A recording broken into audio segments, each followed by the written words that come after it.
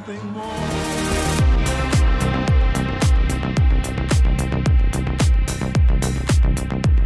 Hey everyone, welcome back to Let's Talk.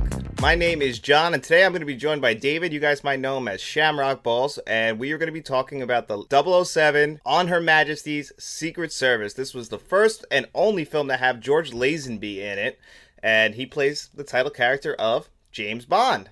And David, why don't you introduce yourself to the folks out there? How you doing? I'm David, also known as Shamrock Balls.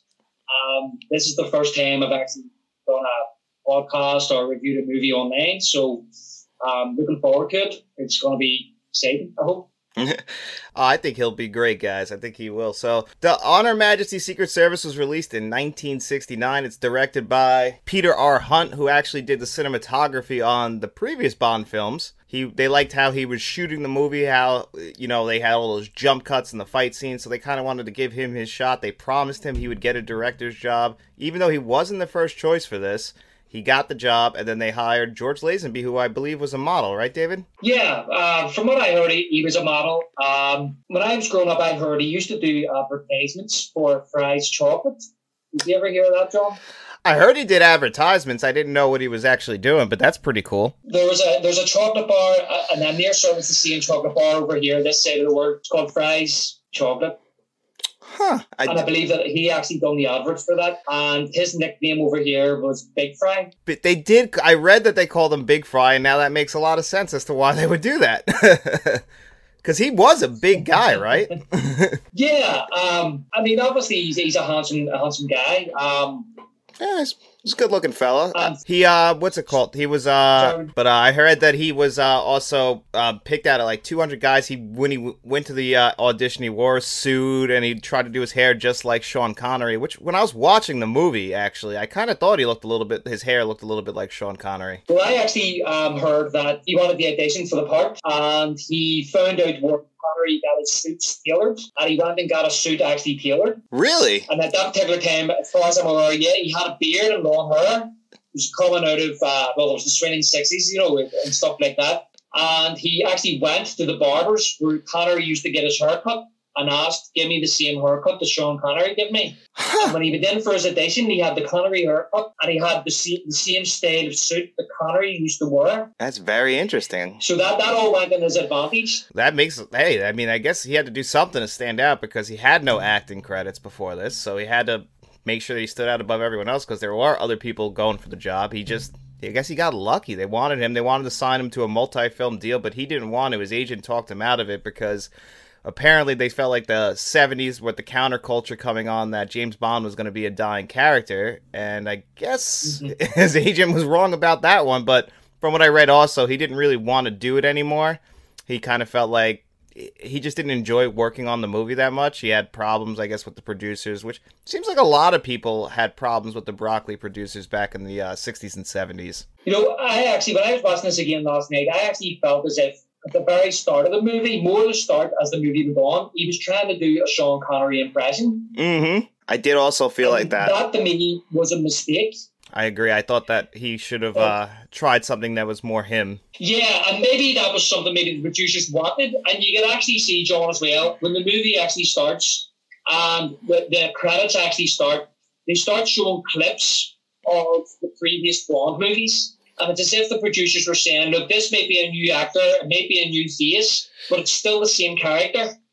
Yes, which I guess back, we have the internet, but back in 1969, this whole thing might have been confusing for people to switch actors like that, and I guess they were trying to show us that, yeah, it's still James Bond, it's a different guy in the suit, and then they also have the joke very early in the movie, like, this never happened to the other fella.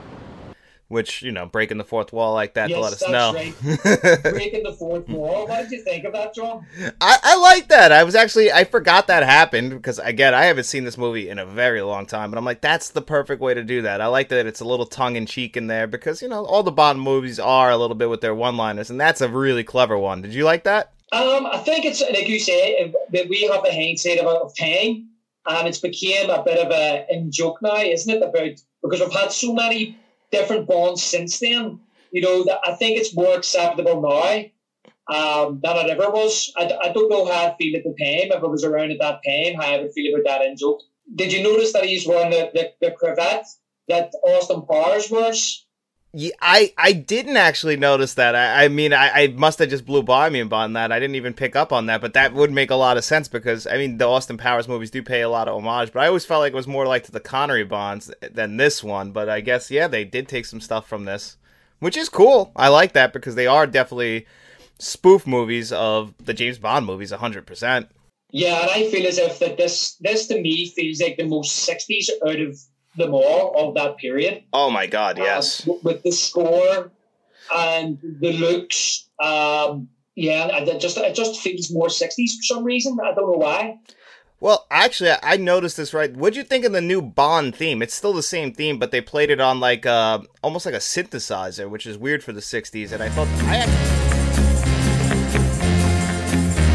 I actually really personally like that, but I like that kind of score. I like synth scores, and it was cool to see it played in that way. But I don't know, it kind of threw me off a little bit at first until I started to like it. But what'd you think of that? I love it. I've actually written down in my notes here that the score was very 60s, but it's brilliant. It could have been very actually a bit of a risk for them, to turn around and say, look, this is the same character, but we've got a new actor. But then they changed the score. They kept the Bond. John Barry kept the Bond theme, but he's got this other kind of tune theme for the movie, which wasn't really the actual Bond song. It wasn't done in the style of the Bond song where we're used to in the previous Bond movies, where you had like Goldfinger and you had Thunderball playing or You Only Live Twice. You had a completely different theme at the start, and then the Bond song actually develops as the movie goes on and the love story evolves between him and Tracy. And I have to say that Bond song, We Have All the Time in the World, I potentially think it could be the best Bond song ever written. What do you think? I think I agree. I was surprised at how much I really enjoyed it. I loved it. I mean, I have a soft spot for the Bond theme and the way the score works in, I think it was one of the Timothy Dalton ones. It wasn't License to Kill. It was the other one, The Living Daylights. I really have, when they're in the snow in that scene, and they got the Aston Martin driving around, the score in that is probably my favorite piece of Bond music. It's just that it plays in such a small part, but I'll actually go back on YouTube and watch that scene. See where this leads to. So that might be my favorite, but this is up there. 100%. I love it. I'm not saying it would be my favorite score, but I think the actual song, We Have All the Time in the World, could be potentially considered one of the best Bond songs. I mean, nobody really thinks of that song when they think about Bond, but it's definitely one of the best for me. Yeah, that's the one. It's definitely one of the best. And another big change in this movie is just the tone of it. It's a lot more grounded. It's a lot more of just slowly paced romance. They kind of took the gadgets out. And, the pacing, I'll admit in points, was a little bit slow for me. I don't know if you felt it at all. Yeah, I think that watching it on the whole, I think that it could have been taken in around the middle of the movie when he gets to the resort. 100%. I agree. That was my biggest flaw too. and then when he escapes from the resort, and then he bumps into Tracy, and she rescues him, and then there's another chase, and then they go to the barn, which is fair enough. But the next day, they're skiing for some reason, and they're still being chased. Yeah, I didn't understand that one either. And actually, I had a little bit, for the most part, the effects in this movie were really good. But some of the skiing scenes, because they did take the time to shoot a lot of it, and from what I read, they had just had some problems, so they had to do some rear projector stuff. But when they cut to the rear projector stuff, and it's so close up, it's so noticeable. But it certainly is. I mean, they tried. I'll give them, I was reading about it, and they just couldn't make it work 100% to get the close-up. So I'm like, okay, I could forgive them for that. It is 1969, but it would take you out of it, because for the most part, the movie took a lot of that rear projector stuff out and went for some really good shooting techniques, even in all the fight scenes. I like the jump cuts that they do. It kind of feels like it had an inspiration on, the Bourne series or something like that. Yeah, the fight scenes of the jump cuts, yeah. At first, they're a wee bit jarring, but you kind of get used to it. The fight with the guy in Tracy's room where he puts him through the. Do you remember the wooden? Yeah, slots? Yeah, he puts him through it. Yeah, no, I liked all that stuff. I thought that's one thing though. Early in the movie, it kind of fixed it with the cinematography. It was a little dark. I felt like they had the low exposure on it, but then they kind of adjusted to that because Overall, it's a beautiful looking movie. Yeah, you're right about what you're saying about it being not grounded, and it does look really, really nice. I mean, a lot of the effects and stuff like that, me personally, it doesn't bother me because unless it's absolutely terrible, I can actually put myself in the time period of when the movie was released, and I can forgive it a lot for it. I mean, if the story's good and the acting's good, which is the acting's a bit dodgy with Big Fry, but I can forgive some of the special effects. They don't have to be perfect because I understand that all evolves with time. You know, special effects always evolve. I mean, I can still sit down and watch King Kong in 1933 and enjoy it, even though those effects are outdated. Yeah, I get that, and I can watch older movies too. And like, you know, it's just, I don't know what it is. Sometimes when the effects kind of just like jump around a little bit, it'll kind of just throw me off, but I can always get into it. Like, I actually have a lot harder a time, I think, with 60s movies than I do, like, with 30s movies. Like, if I watch The Invisible Man from, 1939, I don't really have a problem with it. But if I watch some James Bond movies from the 60s, I kind of have a little bit of an issue with how it looks. And, I mean, this one less than the other ones, because this one felt more like, it felt more like a movie. It felt, even though it's a James Bond movie, it really felt like they were taking a risk to make a film here. Like, kind of like what they would eventually end up doing, like they tried with the Dalton movies, and then what they would definitely get nailed with the Daniel Craig movies. Yeah, well, the funny thing is that you were saying about changing the actor, kind of throwing the audiences off.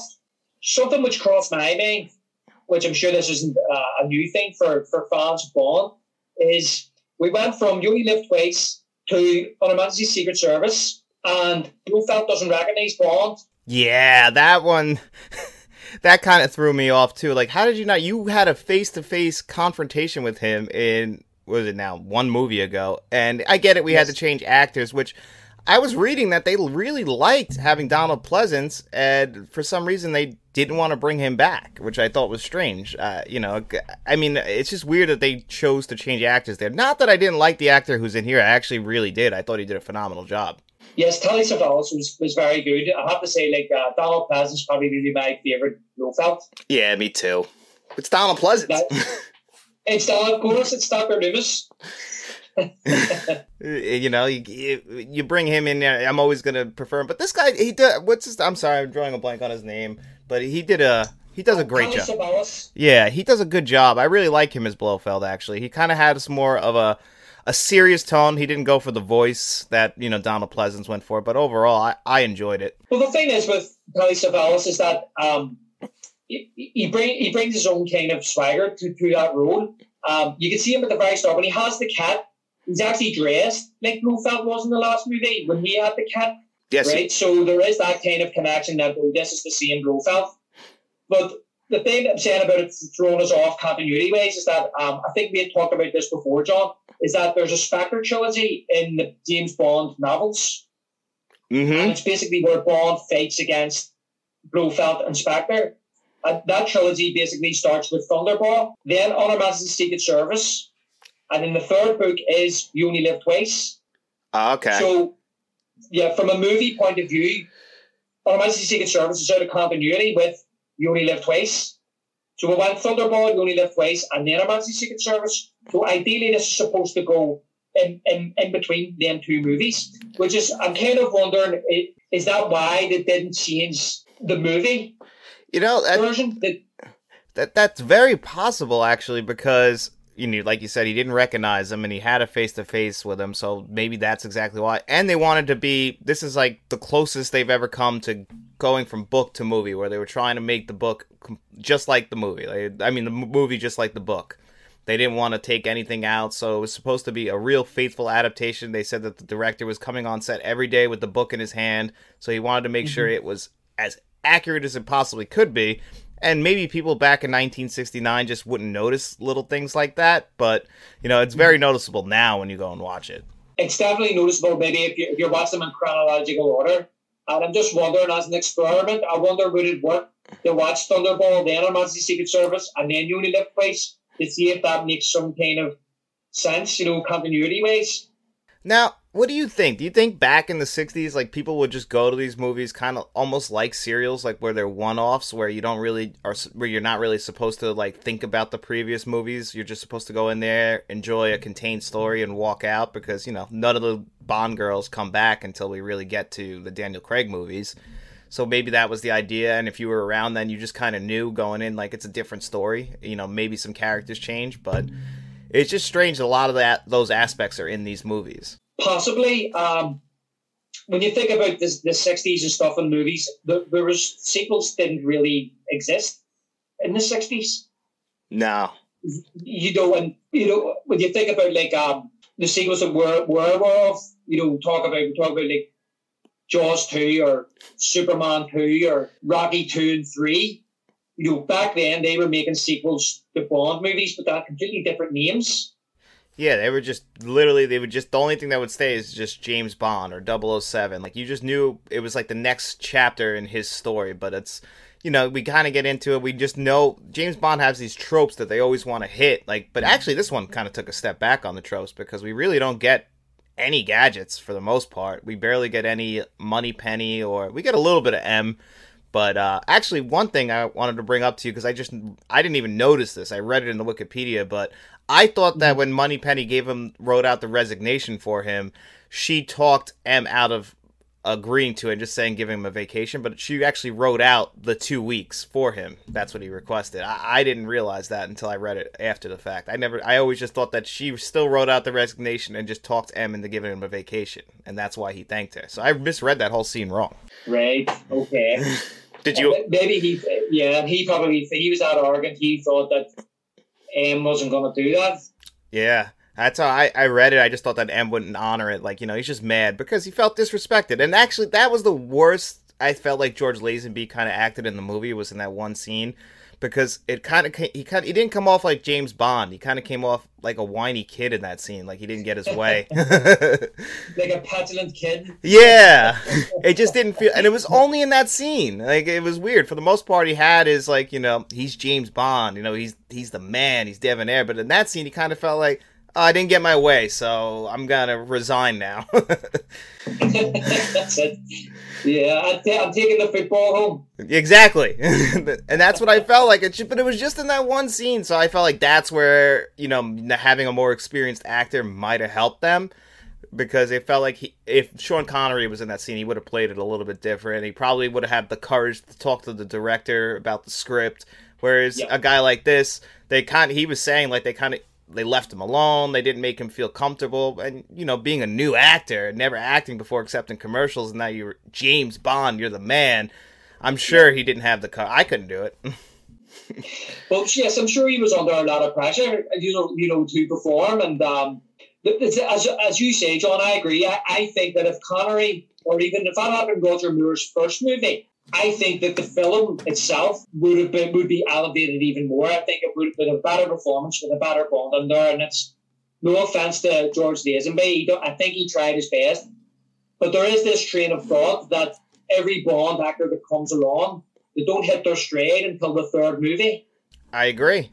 For the most part, you always have to, like, except for, you have the I think that Pierce Brosnan actually, his best movie is his first, and they honestly go down from there. But for the most part, up until that point, they don't really hit their stride till the third movie. And that's what always bothered me about Timothy Dalton, is he never got a shot at a third movie. Yeah, and as a Dalton fan myself, and I really like the movies that he done, it would have been interesting to see if they had have made another Bond in the early 90s, you know, what he could brought to that role. Yeah, I would have loved it. I personally, he's one of my favorite Bonds. Like, I love Pierce Brosnan. That was, like, my first Bond. But, like, unfortunately, he just doesn't have the best movies when you go back and revisit them. They all feel very much like one-offs for the most part. And I think that's why they changed it.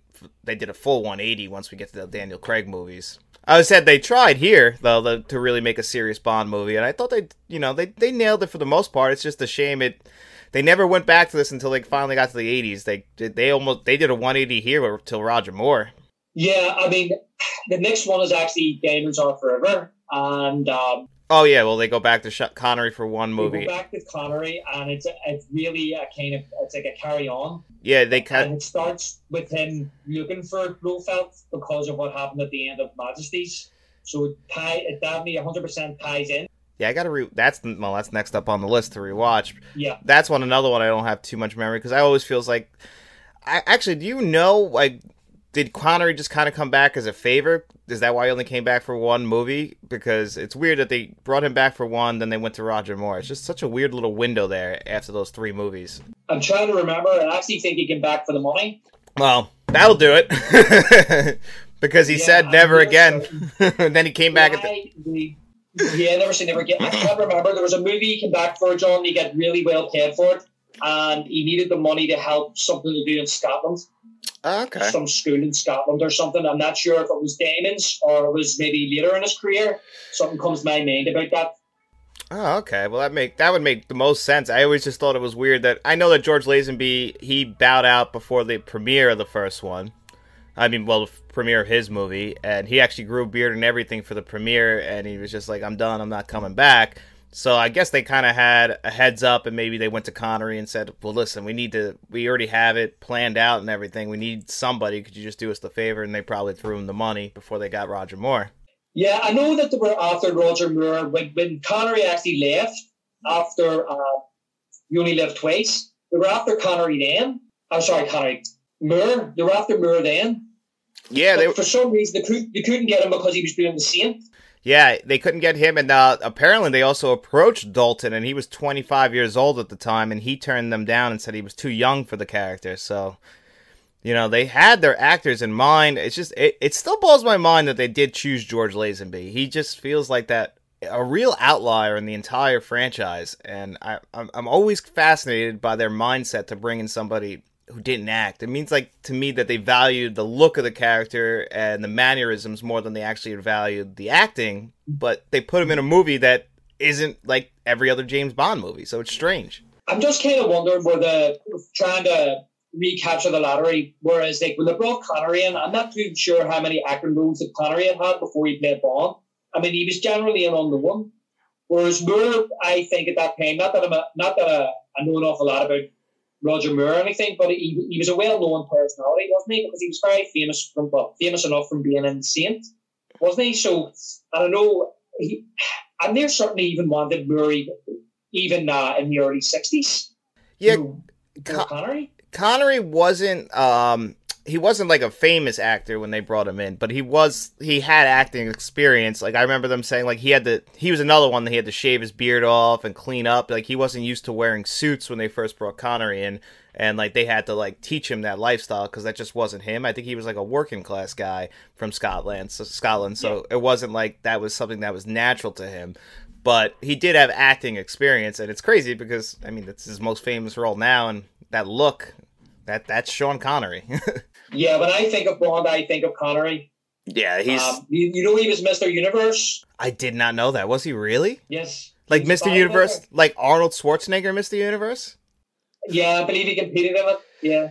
Well, I guess it's pre-steroids, so you didn't have to be like that big. Because I can't imagine Connery looking like that.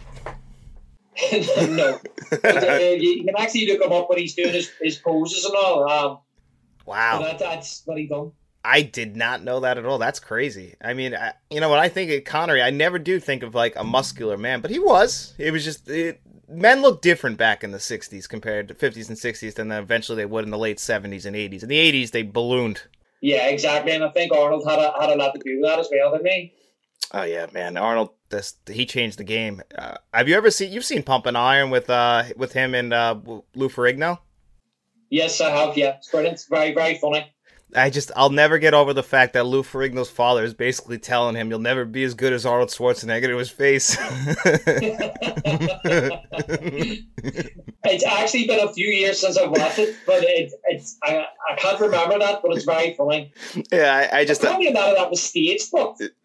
I don't know if it was staged. It's just, Arnold just always seems like... I've heard stories about him. He's just like the most arrogant person, but he does it with like such a charm. It's like people just forgive him for it.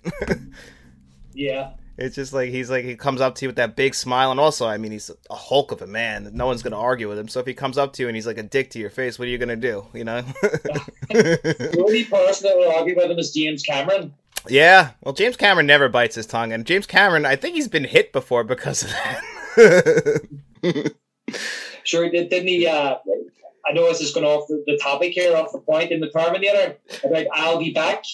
Yeah, Arnold Did you didn't hear want. that story? Yeah, Arnold didn't want to say it that way. He didn't feel like his character, like he's a robot. He's not going to say it like that. And him and Arnold got in a big fight about that, apparently, right? Yeah, I think Arnold at the time was kind of taking like English language classes as well to help with his English. And he says, "Why would I say I'll be back? It's I will be back." I never. Apparently, Cameron says, "You'll say it like that because that's the way I wrote it." Yeah, you don't argue with Big Jim. That's what you don't do. He does not bite his tongue. I mean, the guy's been married 4 times, so you can tell he's probably not the easiest man to get along with.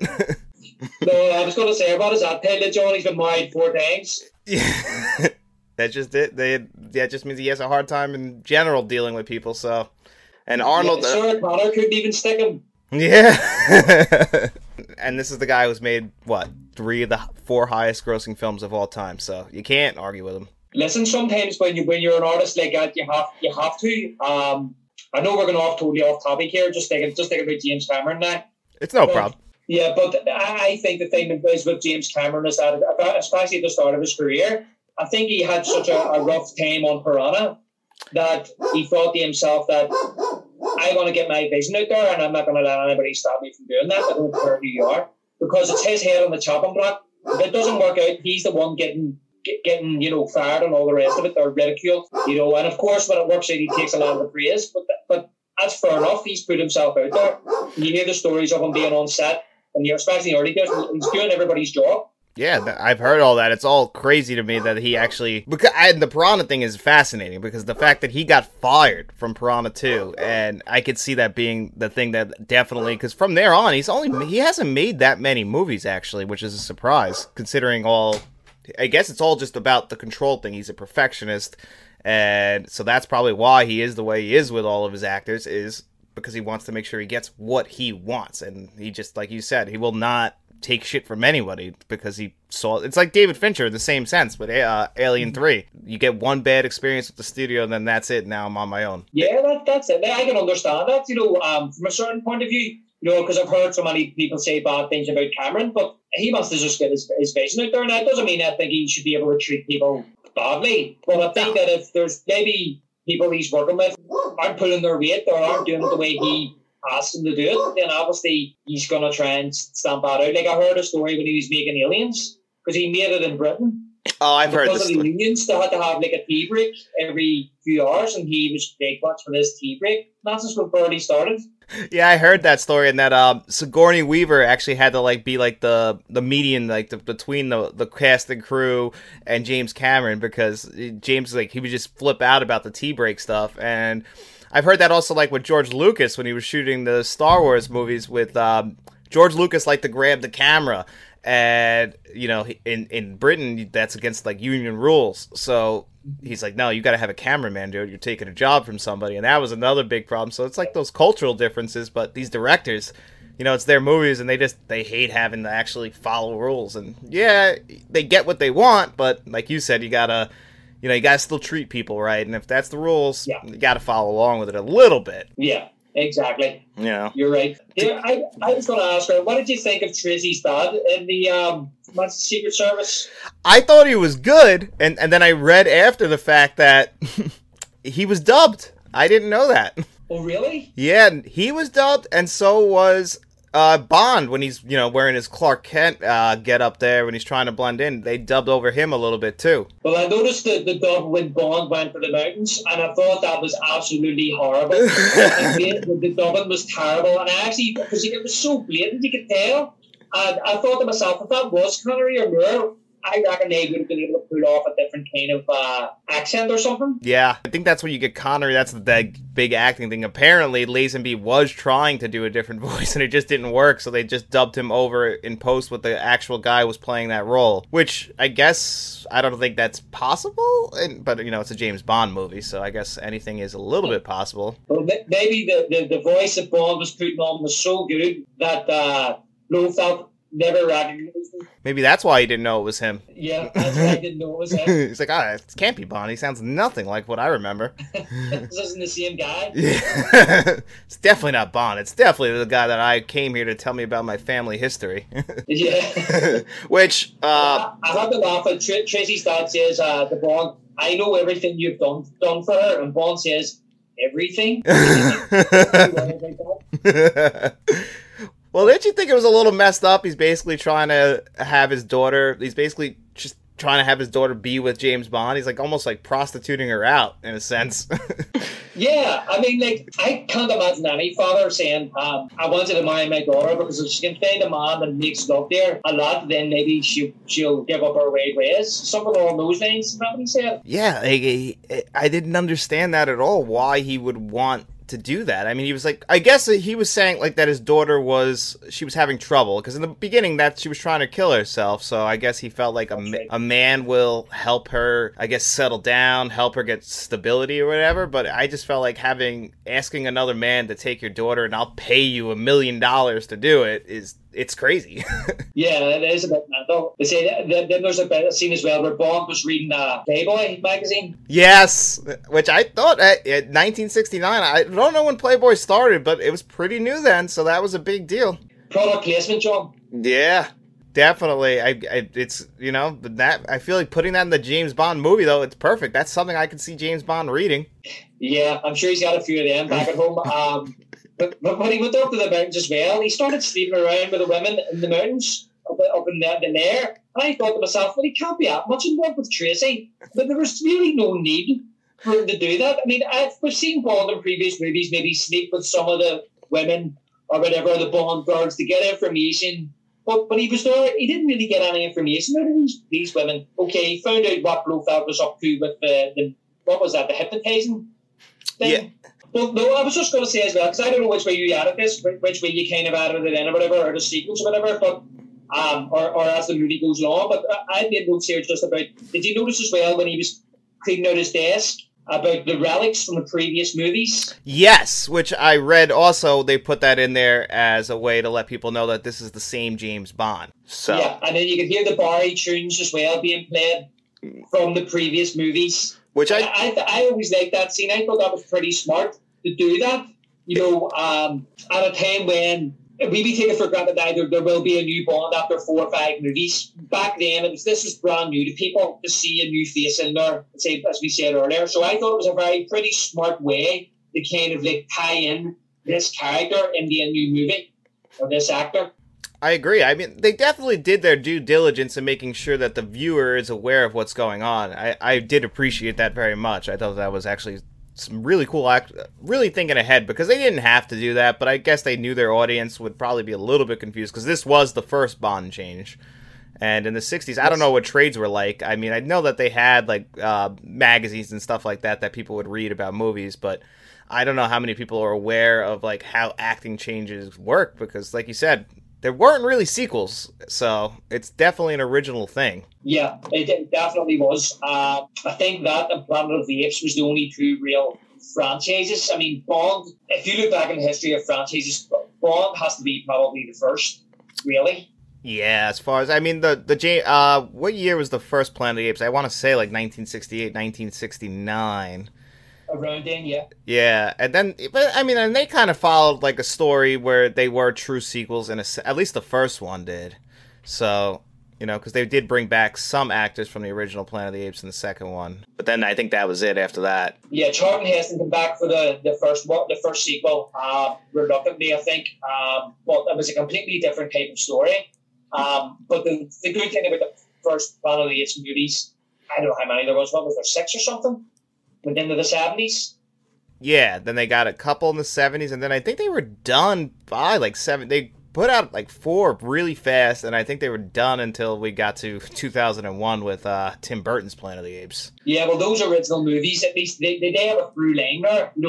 Their stories, it's a new story every movie, but there's a bit of continuity through it all, with the same characters and some of the same actors, and it all ties in. Whereas if you watch the Bond movies in sequence, there's inconsistencies. Yeah, there's a lot of inconsistencies that you have to read, like, you know, really just, you have to know going in that it's kind of its own contained story.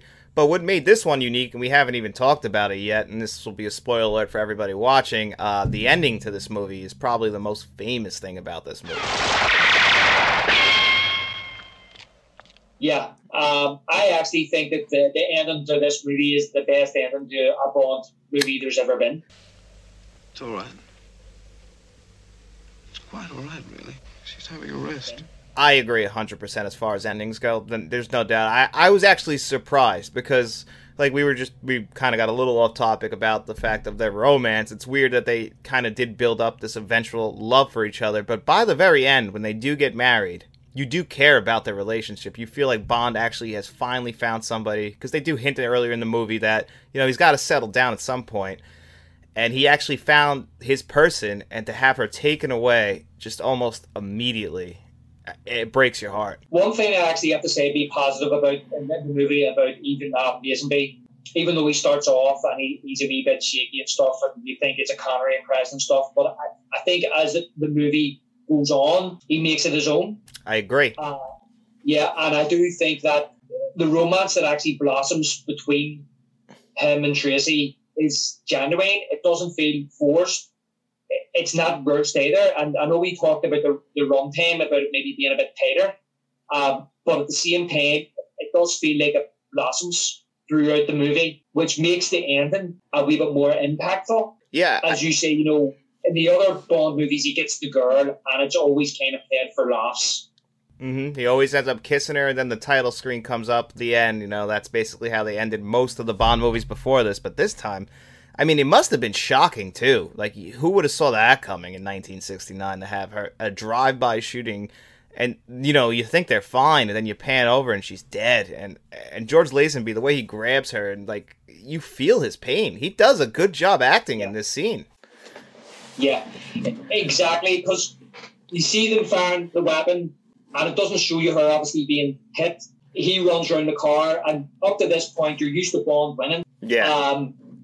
And in the other previous movies, you know, it's usually maybe somebody's trying to reach Bond, and he's just kind of like, oh, we'll speak to them later, and as you say, he kisses a Bond girl and Titans go up. But when he gets in the car, and he says, that's Blofeld, and he turns and you can see that she's been shot, it is very shocking, and I'm led to believe that there were scenes that he done where he was actually tearing up and crying, and it was the director that actually said, don't want to see you cry, no tears.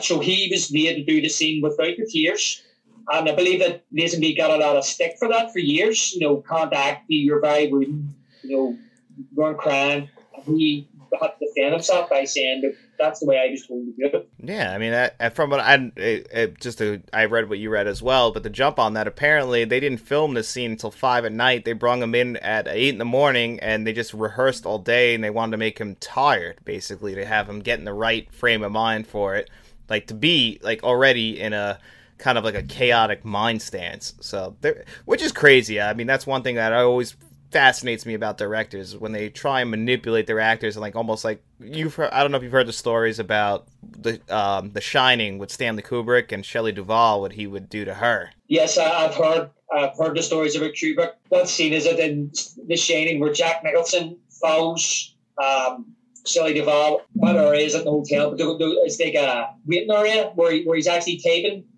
and he follows her up the stairs, and she's got the bat. Yeah. Yeah, I'm near certain that they done that scene like, I don't know, tens of times. Yeah, just put him through the ringer. I mean, like, I guess when you're an actor, that's part of the job, but when the director's not communicating that to you and they're just trying to, like, manipulate your actual mind to get the shot they want, I mean, it's great. We get it on screen the way we want to see it, and it's awesome for us, but I just can't imagine as an actor, like, when you find that out after, I was just kind of fucking with you to get what I wanted. And Jack as well. I think he was probably trying to do it with Jack as well, because he's supposed to be, you know, writer's block, probably hasn't slept for days. And I mean, yeah, that is one of the most incredible Jack performances. So you can't argue with the results. It's just the way you get them is kind of where it kind of gets a little tough. Well, you wouldn't get away with that today, John. Oh, no, not in 2023. No, they would. There is a lot of protocols in place to make sure that doesn't happen. And if it did happen, it'd be on social media within the hour. Well, the stories of William Friedkin and The Exorcist. Oh, my God, yeah, those are crazy, too. Firing off guns. Just to get the genuine scares and not even telling them that they're going to do it. Like, yeah. No, it's a bit crazy. It is. I know James Cameron. I said it's good that he wants to get results, but there is a lane. There is a line. And nowadays, I mean, it's tough though, because we've spoken in the fact that movies today they don't look as good as they used to, and they probably don't get as much, and you wonder if like having all these restrictions does kind of play a part in how these movies do turn out. Yeah, I understand what you're saying. Maybe so. Who was it? Was it Marlon Brando? I can't remember the story, but there was an actor that basically was working, an old-time actor. I'm near certain it was Marlon Brando. He's working with a young actor. I can't remember who it was. And they were doing all this crazy stuff to get in the character. And Marlon Brando said, "What are you doing?" And he said something like, "Oh, I'm trying to get in the character." And Marlon Brando says, "Why don't you just try acting?" Well, I kind of do agree with that. There are definitely different acting styles. There's the guys like who want to stay in character the whole time, and then there's the guys like Marlon Brando or Brad Pitt. I heard can turn on a dime. That is acting, and that is more impressive.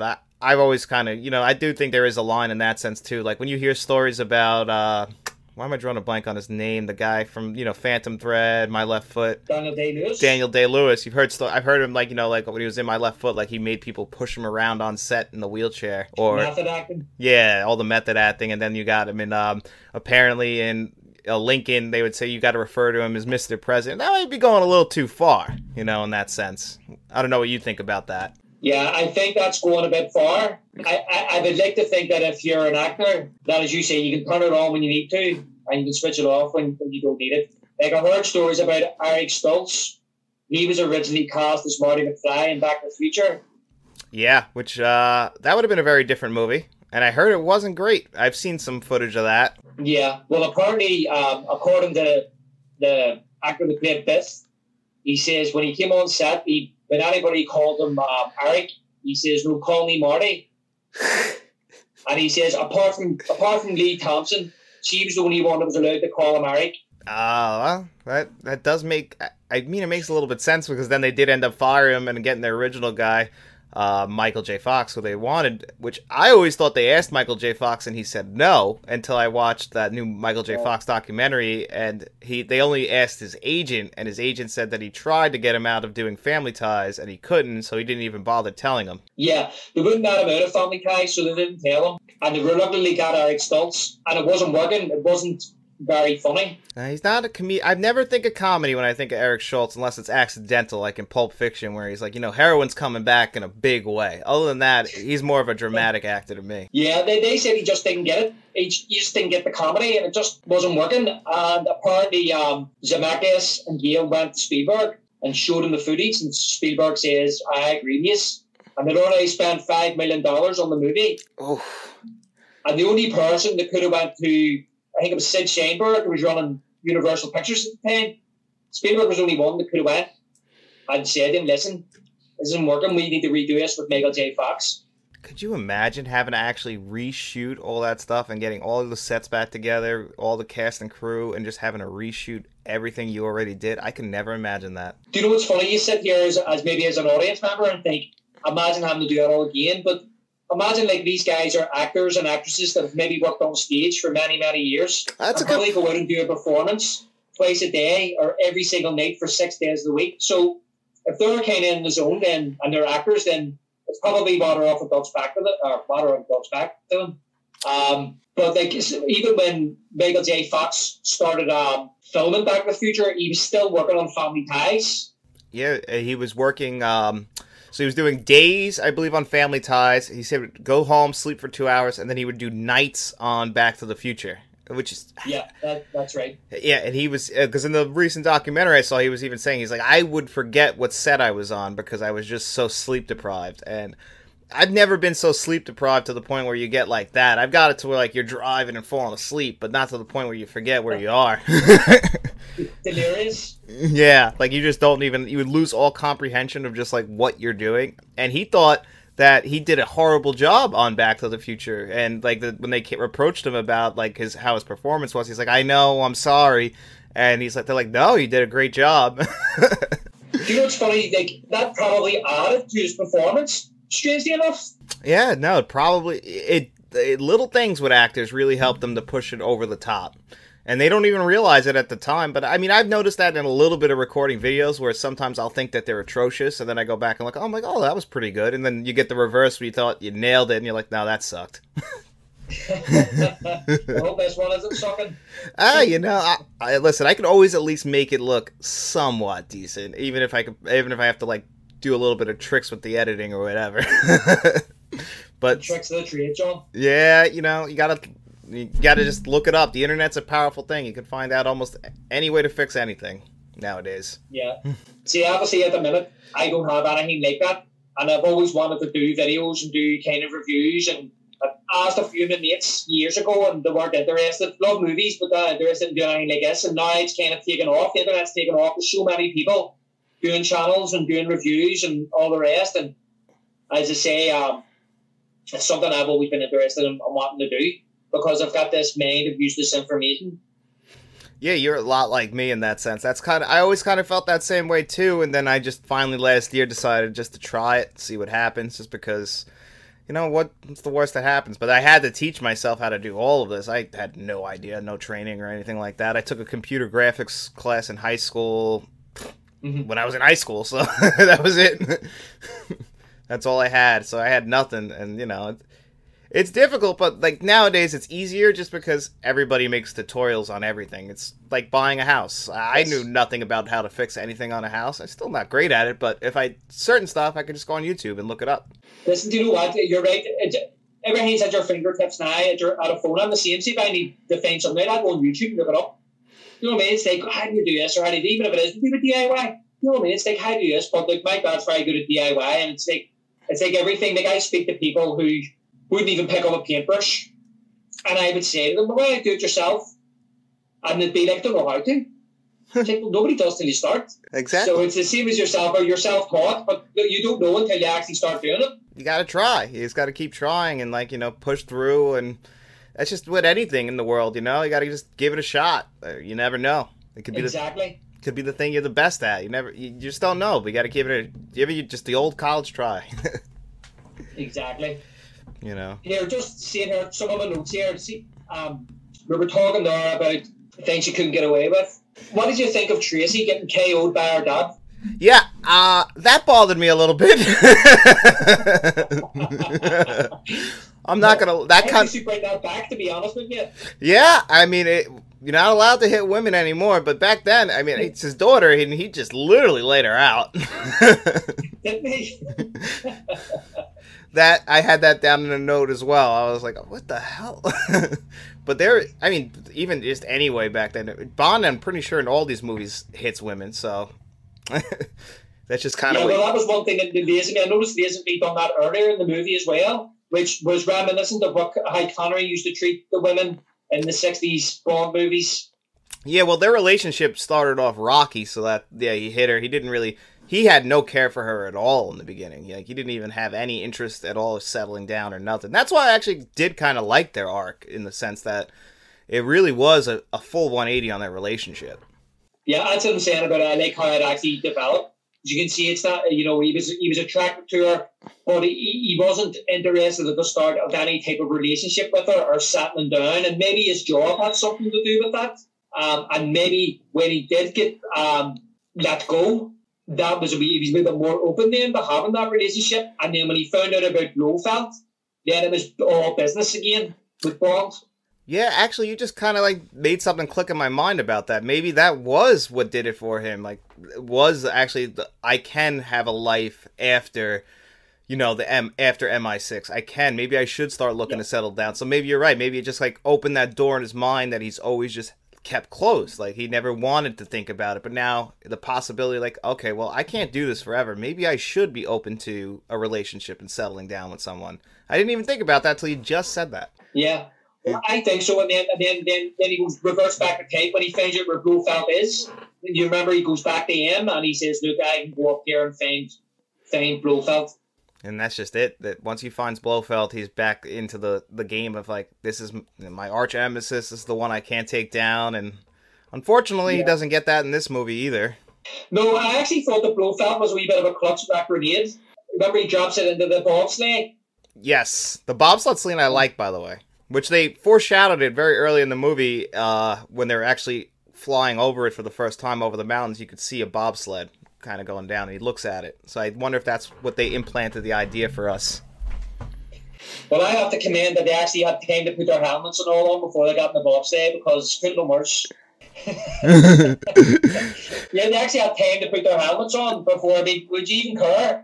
And then when he throws the grenade and it lands in between, where the bobsleigh is coming down, and it blows Bond out of it, but it blows Bond in front of Blofeld, so he's able to then run and jump to be able to get in to where Blofeld's bobsleigh is. So the grenade didn't even affect Bond at all. It's just ridiculous. That's just Bond stuff. I thought it was great, and then obviously there were some really good one-liners in this film, like whenever Blofeld gets caught in the tree, Bond says he's branched off. Yeah, I thought that was hysterical too. Which, I mean, you thought, I guess, were we supposed to think he was dead, or were we just supposed to think he was caught there? Because it was a little bit silly. I was like, that would be a really, I mean, I knew that he wasn't dead, but I was just wondering what you were supposed to think at the time. Do you think we were supposed to think he was dead? I was like, that'd be a silly way to have Blofeld go out. Yeah, you see his head stuck in the trees. I'm not 100% sure. I didn't think about it. I think it's because I've seen the movie and I know the ending. I knew he didn't die. I didn't really think about it. I don't think he looks dead in the trees. He just doesn't look knocked out or something. But I thought it was funny when he comes back with a neck brace on. Yeah, at least they acknowledged he got hurt. I guess is the best we can look at that. Yes, that's true. He got hurt worse than Bond, and Bond had a grenade blow up under his bobsleigh, in front of his bobsleigh. Yeah, Bond didn't even get a scratch on him that whole time. Yeah. Through everything that happened to him, but he's James Bond. Exactly.